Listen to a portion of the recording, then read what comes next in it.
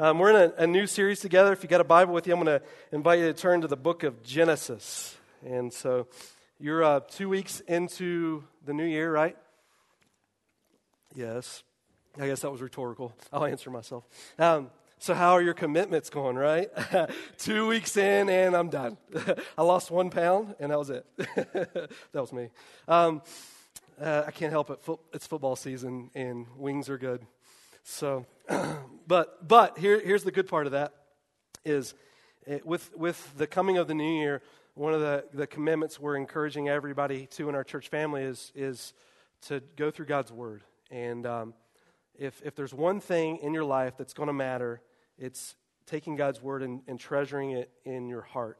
You know, weight will come and go, but God's Word's intended to last.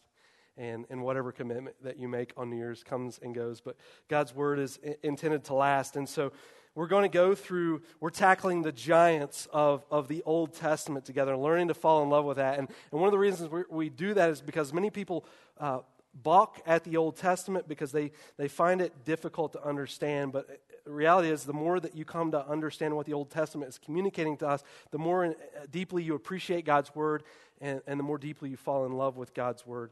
And you desire to want to know it. The Bible for us contains real people and real events. They ask the same questions we ask. They go through the same things that we go through in life. They bleed the same way that we bleed. They experience both the joys of life and the pains of life, the goodness of life and the trials of life. It's important for us to understand God's Word.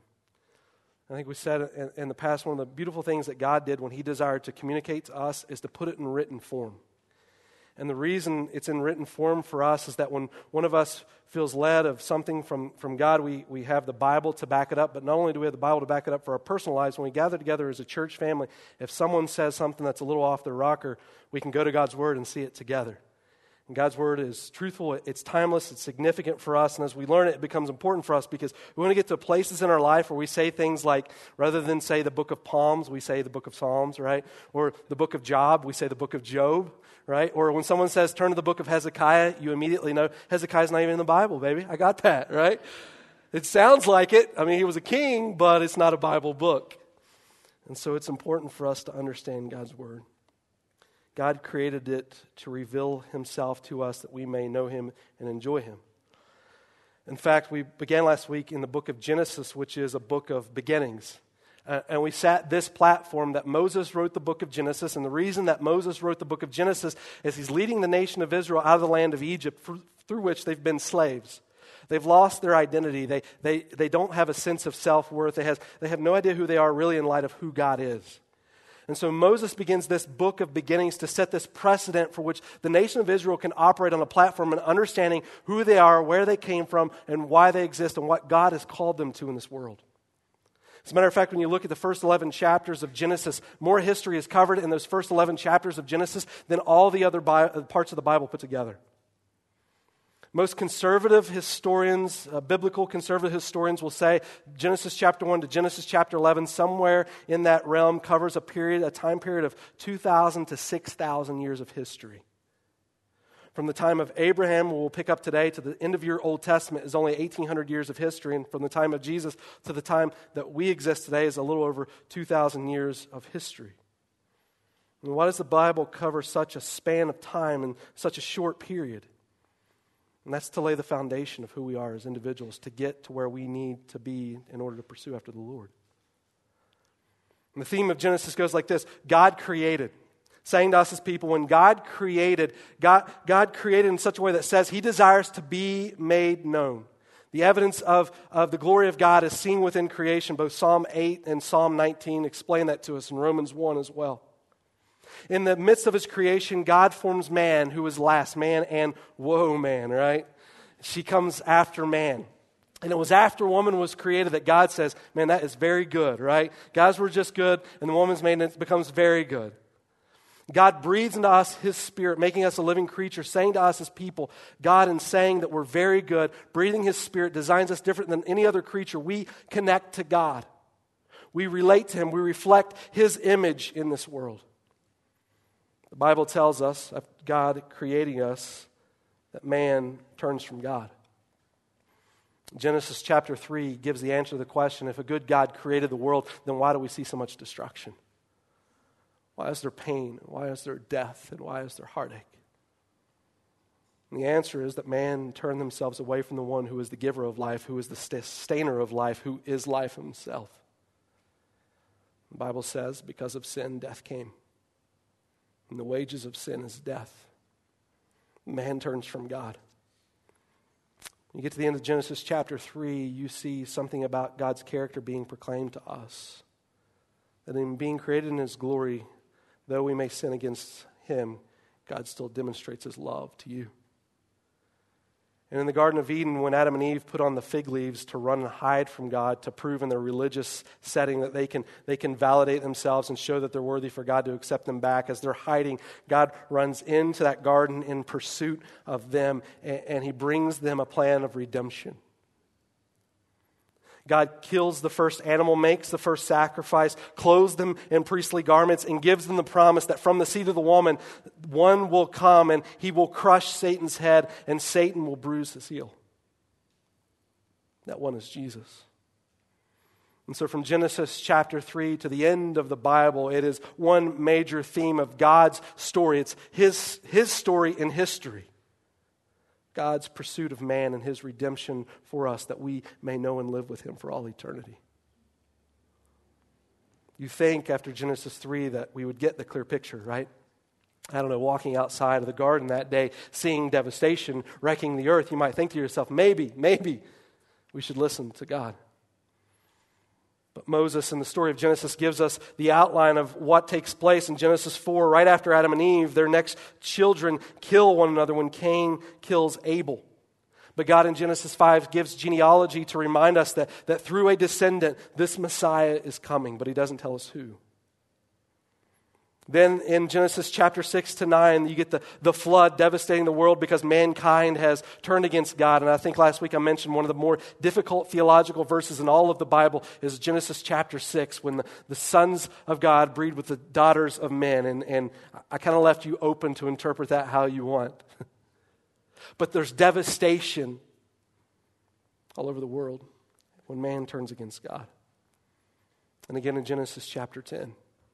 God shares with us genealogy to remind us as people that through the descent of one, through the seed of the woman, a promise is coming of a Messiah who will redeem mankind. In Genesis chapter 11, you get to the section again, it's the Tower of Babel. And once again, man's doing the same thing of the roller coaster in the relationship with God. God sets things right. God reminds them of why they're created and how He created us for that relationship with Him. And once again, man turns their back on God, creates the Tower of Babel. And He answers the question to Israel, where did all these nations come from? And the answer is that in the Tower of Babel, God confused the people and languages were born. And from the Tower of Babel, 70 nations are birthed. In the midst of the Tower of Babel, God then begins a new story. It comes through the life of Abraham. Once again, as the world has turned its back on God, God is faithful. In Genesis chapter 5, Genesis chapter 12, God's given us a genealogical representation of where His hand is moving in this world to the point of drawing us into Genesis chapter 11 and saying to you, it's right here. This is where the evidence of my redemption will be made known for mankind. Abraham in the Bible is a person who lives life beyond himself. Matter of fact, the title of today's message is Living Life Beyond Me. Abraham's so important for us to understand in the Old Testament because when you read the New Testament, the idea of what Abraham did in the Old Testament is discussed 69 times within the New Testament. And so when you understand the framework of the idea of what Abraham represents to the nation of Israel, you can understand better what God is communicating even in the New Testament for us as individuals. Abraham is considered the father of nations and the father of a nation, the Jewish people. You know the song, right? Maybe. Father Abraham, many sons had Father Abraham. Right arm, left arm, right foot. Now, if you don't know that, I just look weird. That's okay. Father Abraham, the identity of who the nation of Israel centers itself and focuses itself upon who this man is and what was accomplished through him by the Lord in the Old Testament. And the story of Abraham begins in Genesis chapter 11. There's a man by the name of Terah. It's Abraham's father. The Bible tells us that actually before God calls Abraham specifically, he's also leading Terah, the father of the family, into a promised land, which is Canaan. It says this in verse 31, Terah took his son Abram, his grandson Lot, son of Haran, and his daughter-in-law Sarah, the wife of his son Abram, and together they set out from Ur the Chaldeans to go to Canaan. But when they came to Haran, they settled there. Terah lived 205 years, and he died in Haran. Before Abraham's journey begins with the Lord, it kind of starts off with a rough beginning. You get this idea that Abraham's father necessarily wasn't a godly influence in the life of Abraham. That God led this family to this particular place, but before God got them to where they desired to go, it tells us that Terah just settled. And think about in our own personal relationships with the Lord, how easy that becomes for us sometimes. The Lord guides us, leads us, directs us to do particular things within our lives or for Him, and we halfway do the job and just settle. And that's the evidence that the Bible gives us in the life of Terah. You may be looking at that passage and thinking to yourself, well, how do we know that Abraham was called out of Ur, but how do we know that Terah was mishandling the calling that God has placed on them? And the reason is because of the evidence found in Nehemiah chapter 9 and verse 7. It says this, "You are the Lord God who chose Abram and brought him out of Ur of the Chaldeans." Meaning when Abraham was called, there was evidence within the family that they understood that calling way back in the land of Ur. And when God called this family to a particular place, Terah, not necessarily being a godly influence on his son, fell short for the family. I don't know what excuse we could give to that. Maybe it was because Terah and the family left the land of Ur, the Chaldeans. You know, it's one of the oldest cities that we've archaeologically discovered. And in discovering that city, when it's located just 250 miles southeast of where modern-day Iraq is, the understanding of that city was that it was heavily involved in false worship and pagan idolatry. Maybe in following other gods, Terah didn't see the influence of the one and true living God of his life and the significance of following after him, but Abraham did.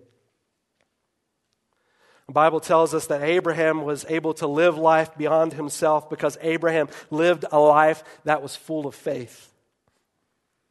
And so in Genesis chapter 12 and verse 1, you get the call of Abram, who will later become Abraham. In chapter 17, it says this, "The Lord had said to Abram, 'Go from your country, your people, and your father's household to the land I will show you.'" Sorry, it went off the screen. "I will make you into a great nation, and I will bless you. I will make your name great, and you will be a blessing. I will bless those who bless you, and whoever curses you, I will curse. And all the peoples on earth will be blessed through you."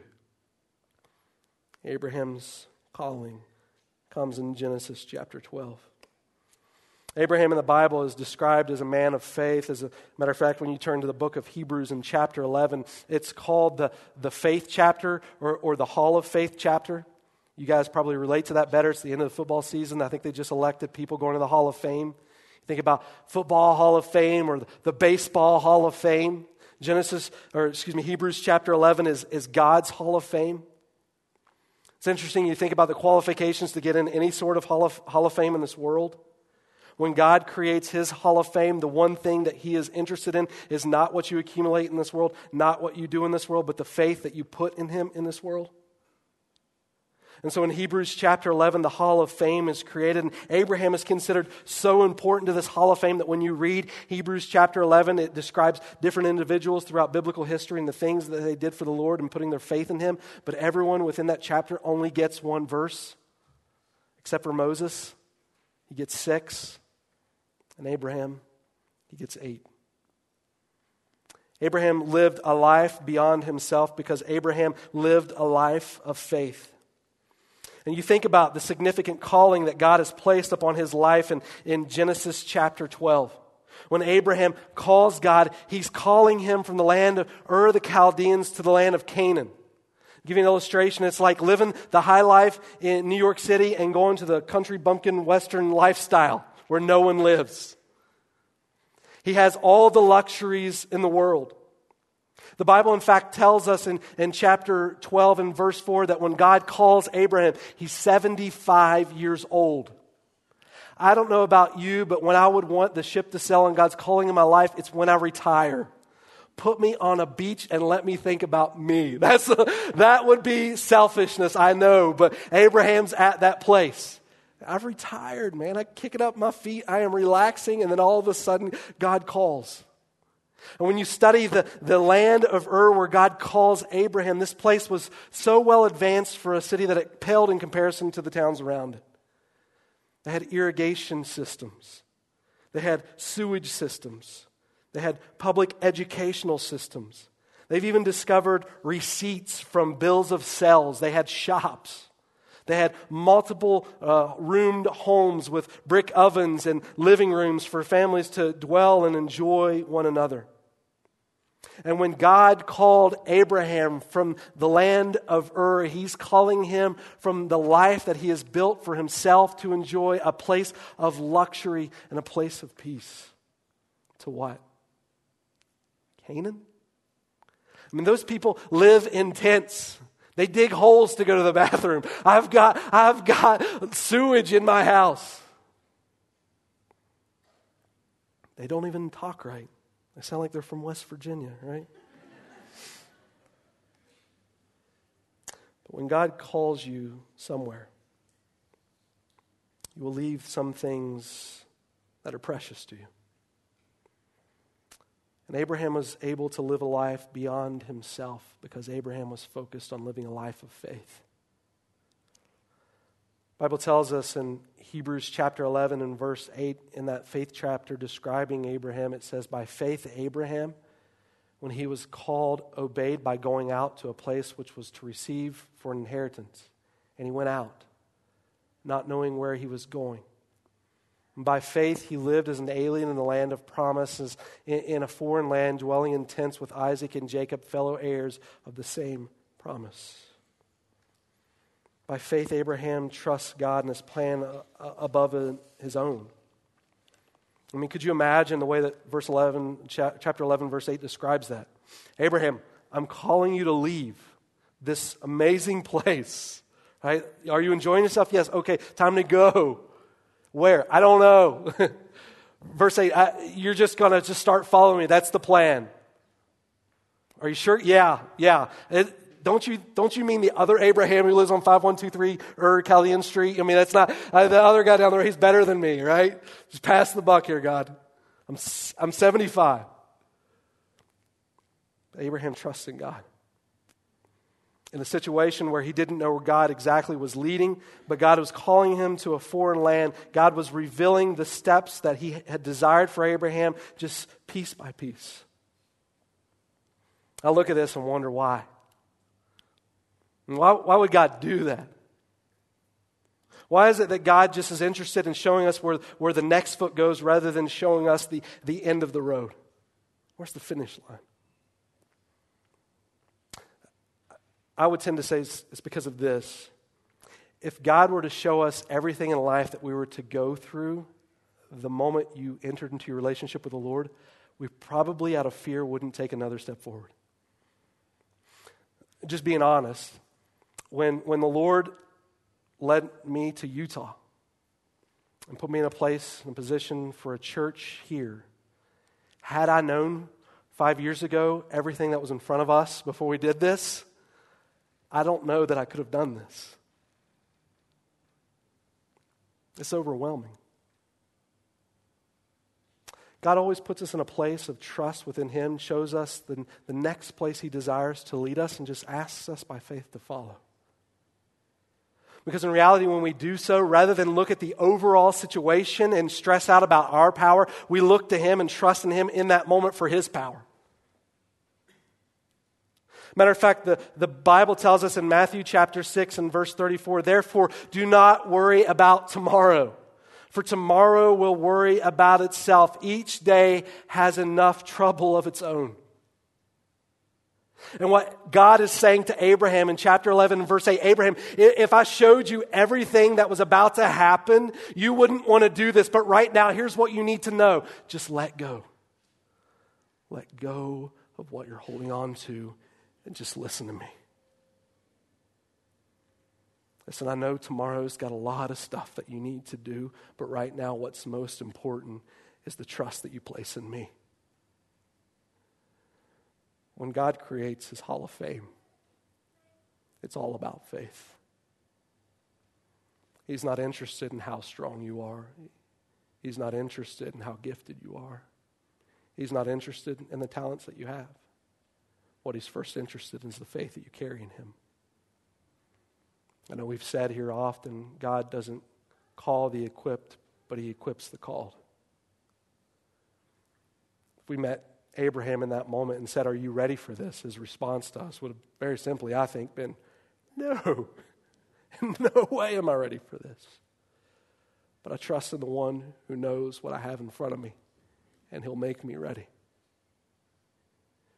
Abraham lived beyond himself because Abraham was a man of faith. And when God calls you to follow him, he first calls you into worship of him. Abraham, by faith, trusted in God to accomplish his plan in his life. You know, the interesting thing is that when God calls us, the road ahead isn't always easy either. I mean, if you're following Jesus because you think it's going to be easy, then you're not following the biblical Jesus. I mean, Jesus' life himself wasn't easy. I mean, you look at the apostles, their lives weren't easy. Jesus said he'll put brother against brother and father against son and mother against daughter. It's not easy, but it's worth it.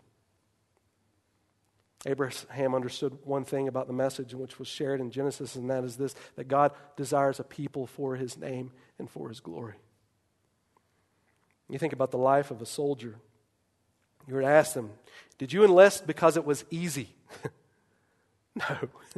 No way would they ever. No, it's not easy. We know it's not easy, but here's why they enlist. And rather than thinking it's easy, we enlist to serve because it's noble and it's worthy and it's full of honor and respect.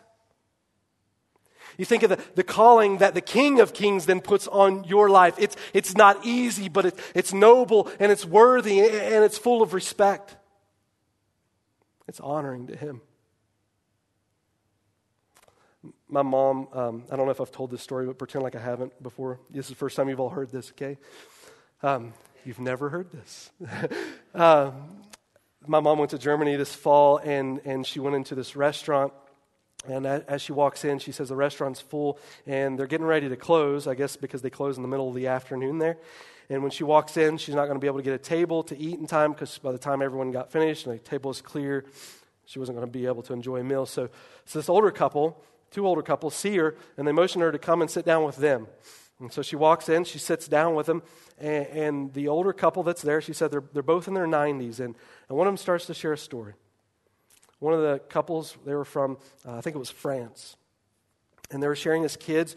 They grew up and lived in France during World War II, and Hitler had come in and took over the town that they were living in. And they said that they had to run for the hills as little kids. And they didn't have any time to grab anything from their house, and they just ran into the woods, and everyone from the city that could make it to the woods ran into the woods, and they just hid, and they stayed there. And they said as little kids, they can remember going to grade school, and then the next day running into these woods and going days with nothing to eat. And they said, when we say there's nothing to eat, there was nothing to eat. And they said they sat and they watched as their friends starved to death as they hid in the woods from the danger that was awaiting them in their city. And there was nothing they could do. And they said one day, they heard planes overhead. And they knew that it was the Americans. And they knew that everything was going to be okay. That couple was sharing that story, and as they shared that story with my mother, they said, and a few years ago, we were traveling across the country, and we were sharing the story with this couple. And what we found out was this man was flying that plane over that city for us as people the day that we needed him to, and he delivered us. If you study World War II and pilot history, you know those men that left on those missions, most of them did not come back alive. Think about that. Is that easy? No, it's not easy. But it's noble, and it's worthy, and it's honoring, and it's full of respect. And when God calls Abraham from a life of luxury, is it easy? No, it's not easy. When you read his story, the Bible tells us that he's attacked. His nephew is taken. His wife is taken. He has Ishmael. Even in his own life, there's sin. And Ishmael is born who births the Arabic nation that wars with Israel. Is it easy? No, it's not easy. As a matter of fact, when you read in chapter 17 and you look at what God says, it says, now when Abraham was 99 years old, get that. When Abraham is 99 years old, I don't know what kind of condition you think you're going to be when you're 99, but me, I want to be pushed everywhere, okay? And Abraham is 99 years old, and the Lord appeared to Abraham and said to him, I am God Almighty. Walk before me. Not push before me, but walk before me and be blameless. Now get this, at 99 years old, this is what God says to him. But God said, but Sarah, your wife, will bear you a son. She will bear you a son, and you shall call his name Isaac, and I will establish my covenant with him for an everlasting covenant for his descendants after him. I mean, could you imagine that moment? If I would have said, this is what did Abraham in. It's when the wife comes in and says, honey, I'm pregnant, right? Like, kids are a blessing, but 99, come on. 99 years old, he has this child. I love the way that the Bible gives Isaac his name. His name literally means laughter. So when God tells this to Abraham and Sarah, they laugh out loud. Like, this is ridiculous, right? I think to myself, I wonder if they're laughing with him or at him, right? Is Isaac's name a positive name or they're just making fun of him? I don't know. But Abraham, at 99 years old, he would say, yeah, it's not easy. But get this. I would say, okay, that's enough. Abraham's had enough, right? Check this next one out, guys.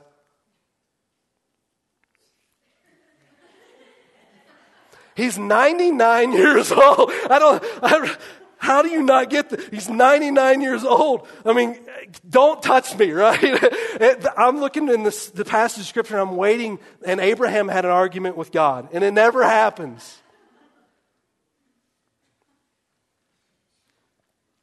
Bible's saying to Abraham, even in the most intimate of settings, even in the most private places of your life, I am still Lord.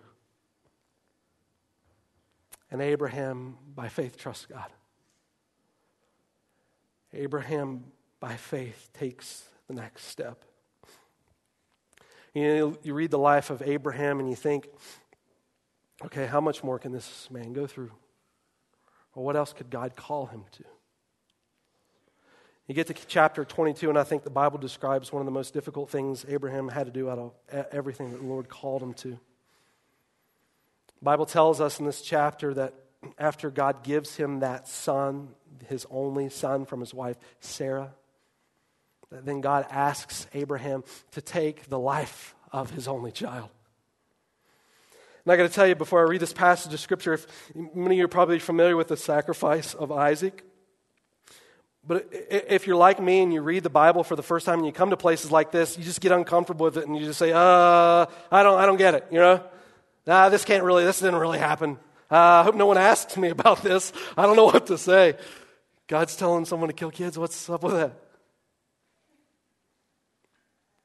The story of Abraham offering Isaac is a story of communicating God's glory to Abraham, and I'll get to it in just a second. But I just want to say to us, I don't think we're much different from Abraham in this situation. I mean, as a nation, we've figured out ways to kill kids for self rather than for God. Taking life is no different than what Abraham's doing here. Matter of fact, if we were to ask Abraham about the way that we take out human life today, the innocent, maybe in the mother's womb, people in the land of Ur, the Chaldeans, when they looked at that, they would say, you think what we're doing is bad, what you're doing is bad. Like, we at least think that we're doing it for a deity. You do it for yourself. It's not that different. But even still, considering life, we're challenged with the question, why on earth would God ever ask this of someone? You turn to Hebrews chapter 11 and verse 19, the Bible tells you that when Abraham comes to this moment, if God calls him to take the life of this child, the thought in Abraham's mind is, God has promised that this kid would bring the seed that would bless all nations, and through him all nations would be blessed. And he says in verse 19 of Hebrews 11 that if God requires me to kill him, then God will bring him back from the grave. Abraham knew how important this kid was and the promises that God had given him. Abraham even could have reflected in this moment on Genesis 15. This was a signifying moment in the life of Abraham and what God called him to do. It says this, so he said to him, bring me a 3-year-old heifer. God is talking to Abraham, and a 3-year-old female goat, and 3-year-old ram, and turtle doves, and a young pigeon. And then he brought all these to him and cut them in two and laid each half opposite the other, but he did not cut the birds. The birds of prey came down upon the carcasses, and Abraham drove them away. Now when the sun was going down, a deep sleep fell on Abraham, and behold, terror and great darkness fell upon him. And it came about when the sun had set that it was very dark, and behold, there appeared a smoking oven and a flaming torch, which passed between these pieces. On that day, the Lord made a covenant with Abraham. And that covenant is through your seed, all nations would be blessed. Through the seed of Abraham, God's Messiah would come. And so what God calls him to in Genesis chapter 15 is to make a covenant. And this was a traditional thing, not PETA approved, that existed back in the Old Testament, where a sacrifice of animals would be made, and two individuals who make a covenant with each other would walk through on that agreement with that covenant. They would walk through these dead animals, and they would say to one another, if whatever we do, if we violate this covenant, let what happens to me be what happened to these animals. It's a very sobering moment. I don't know about you, but passing between two dead carcasses, I would be pretty sober. Saying to myself, let what happened to me happen to these animals. Okay, I guess I promise, right? But what God does in this passage is Abraham prepared the ground. And the thing that God does is he rewrites the covenantal commitment. He does something that other people couldn't even conceive of. Rather than require Abraham to walk through this covenant, God requires Abraham to fall asleep, and God alone walks through this covenant. Meaning God's promise to us is despite our sin. God demonstrates his love towards us, and that while we are yet sinners, Christ dies for us. This would have blown people away. I mean, you think about all other gods at this moment. In the Ur of Chaldeans, these individuals, they would have been worshiping these false gods in ways today that we would just consider vile before God. And here in this moment, they're proving to these false gods that they're worthy to be loved. God, I'm doing this. I think that now you should have to love me. But in this moment, rather than showing God, you need to love me and find me acceptable, God loves Abraham anyway. It would just blown their mind away. Abraham's thinking about this sacrifice as he brings Isaac to this altar. Genesis 22, as he gets ready to lay Isaac up, he's thinking about the promise that God gives him and the sacrifice that's about to make, that God could resurrect him from the grave. Abraham, by faith, is trusting. The Bible tells us as he's laying Isaac on the altar to sacrifice him, the angel of the Lord called to him from heaven and said, Abraham. He said, here I am. He said, do not stretch out your hand against the lad and do nothing to him. For now I know that you fear God, since you have not withheld your son, your only son, from me.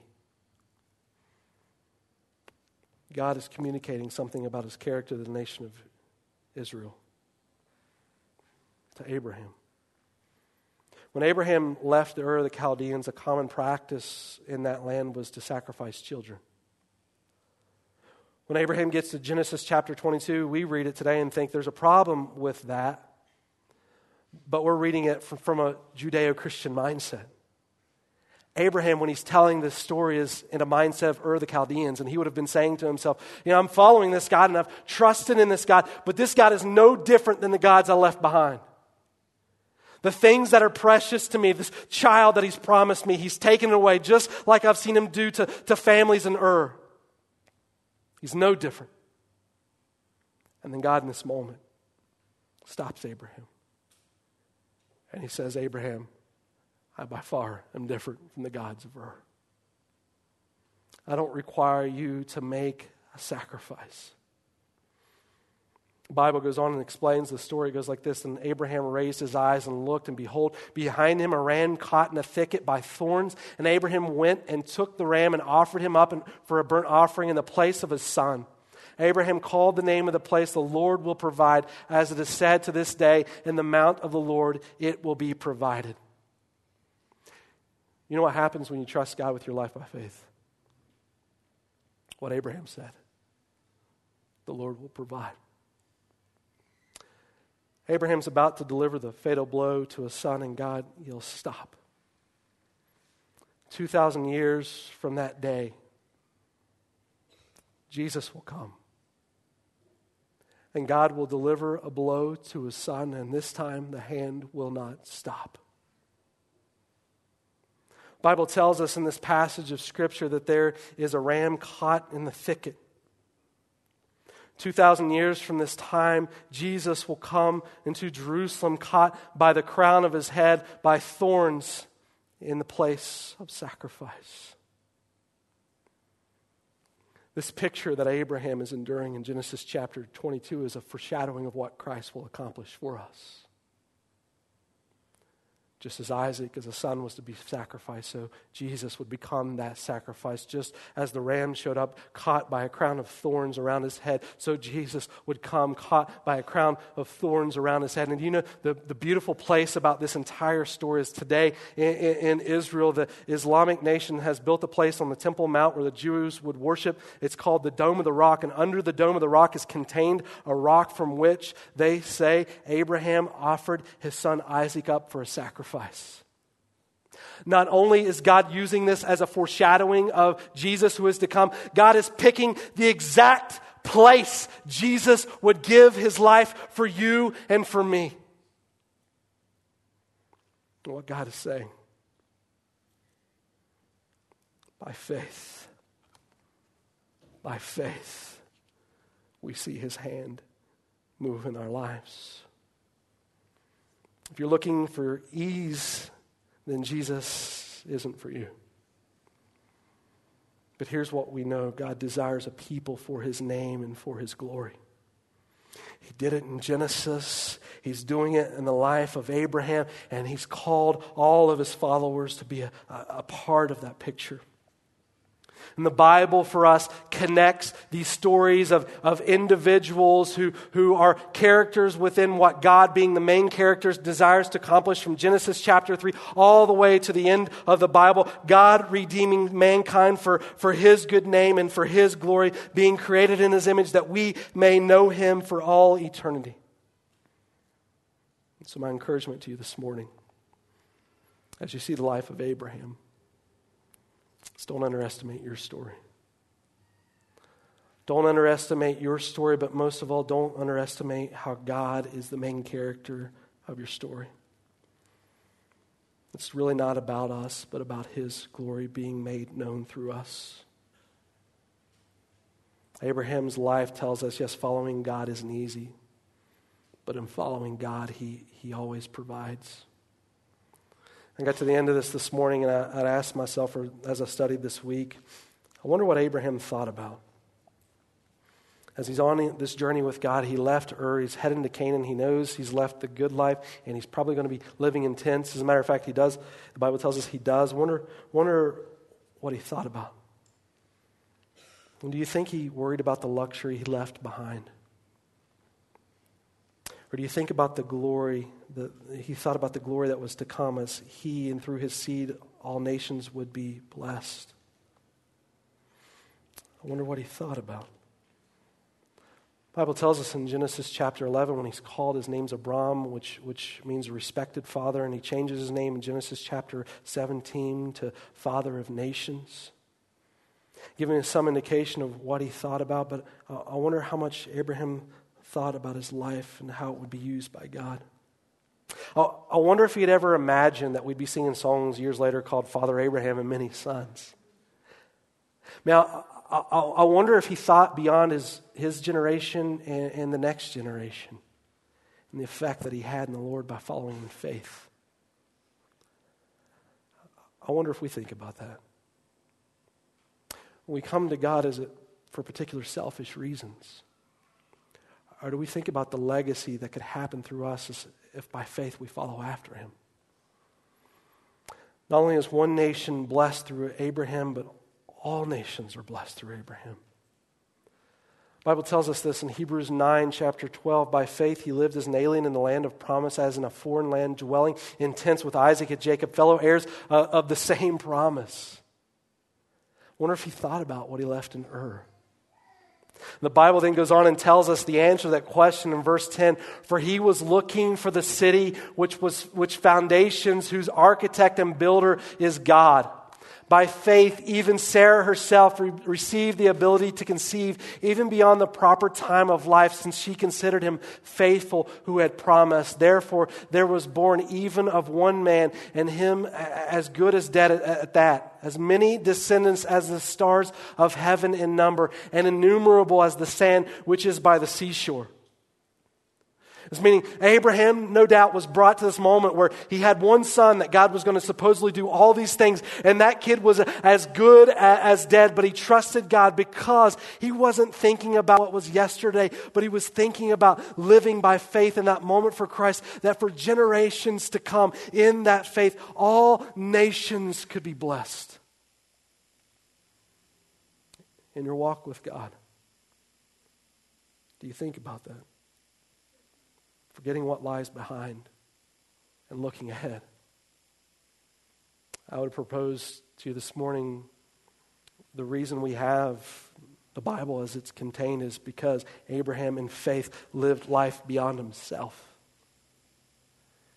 And living life beyond himself, he thought of the impact the Lord could use him to make in generations to come, and he looked by faith to that in Christ. Can I give you a verse this morning? Just one verse to think about as we've looked at Abraham's life that calls us to a similar way. And it says this in 2 Timothy 1:9. This is in the New Living Translation. It says, "For God has saved us, and he called us to a holy life." God doesn't just save you to save you, but he calls you to a holy life. And a holy life doesn't mean that you just go in life without sinning. If that's what holy life is, then you can do that in any religion in the world. But what God is saying and calling us to a holy life is a life that's separated to him. What it means is it's not that you're not sinning, it's that you're looking to him for direction and he is governing your past. And as you do that, then God will move you from sin closer to him. But it's not about just avoiding sin, but it's about pursuing him. What I'm saying this morning is I'm not saying try harder. What I'm saying is trust deeper. Rather than look to yourself for your power, look to the one who has called you to be holy. For God saved us and called us to live a holy life. He did this not because we deserved it, but because that was his plan from before the beginning of time, to show us his grace through Christ Jesus. I say as a church family this morning, God is doing incredible things in our church. Lives are being transformed more into his image. Our family is growing. A church is being established in the city that will last for generations to come. But the success of that story rests on the people who look at a life by faith beyond themselves. And understanding what God has called me to do, even at 75, even at 99 years old, is by faith, trust in him. Not my power, but his. It's not going to be easy. But here's what God desires. By grace to make himself known. It may not be easy, but it's noble. It's worthy. It's respectable. It's got Jesus' name all over it, and through you, generations to come will be blessed.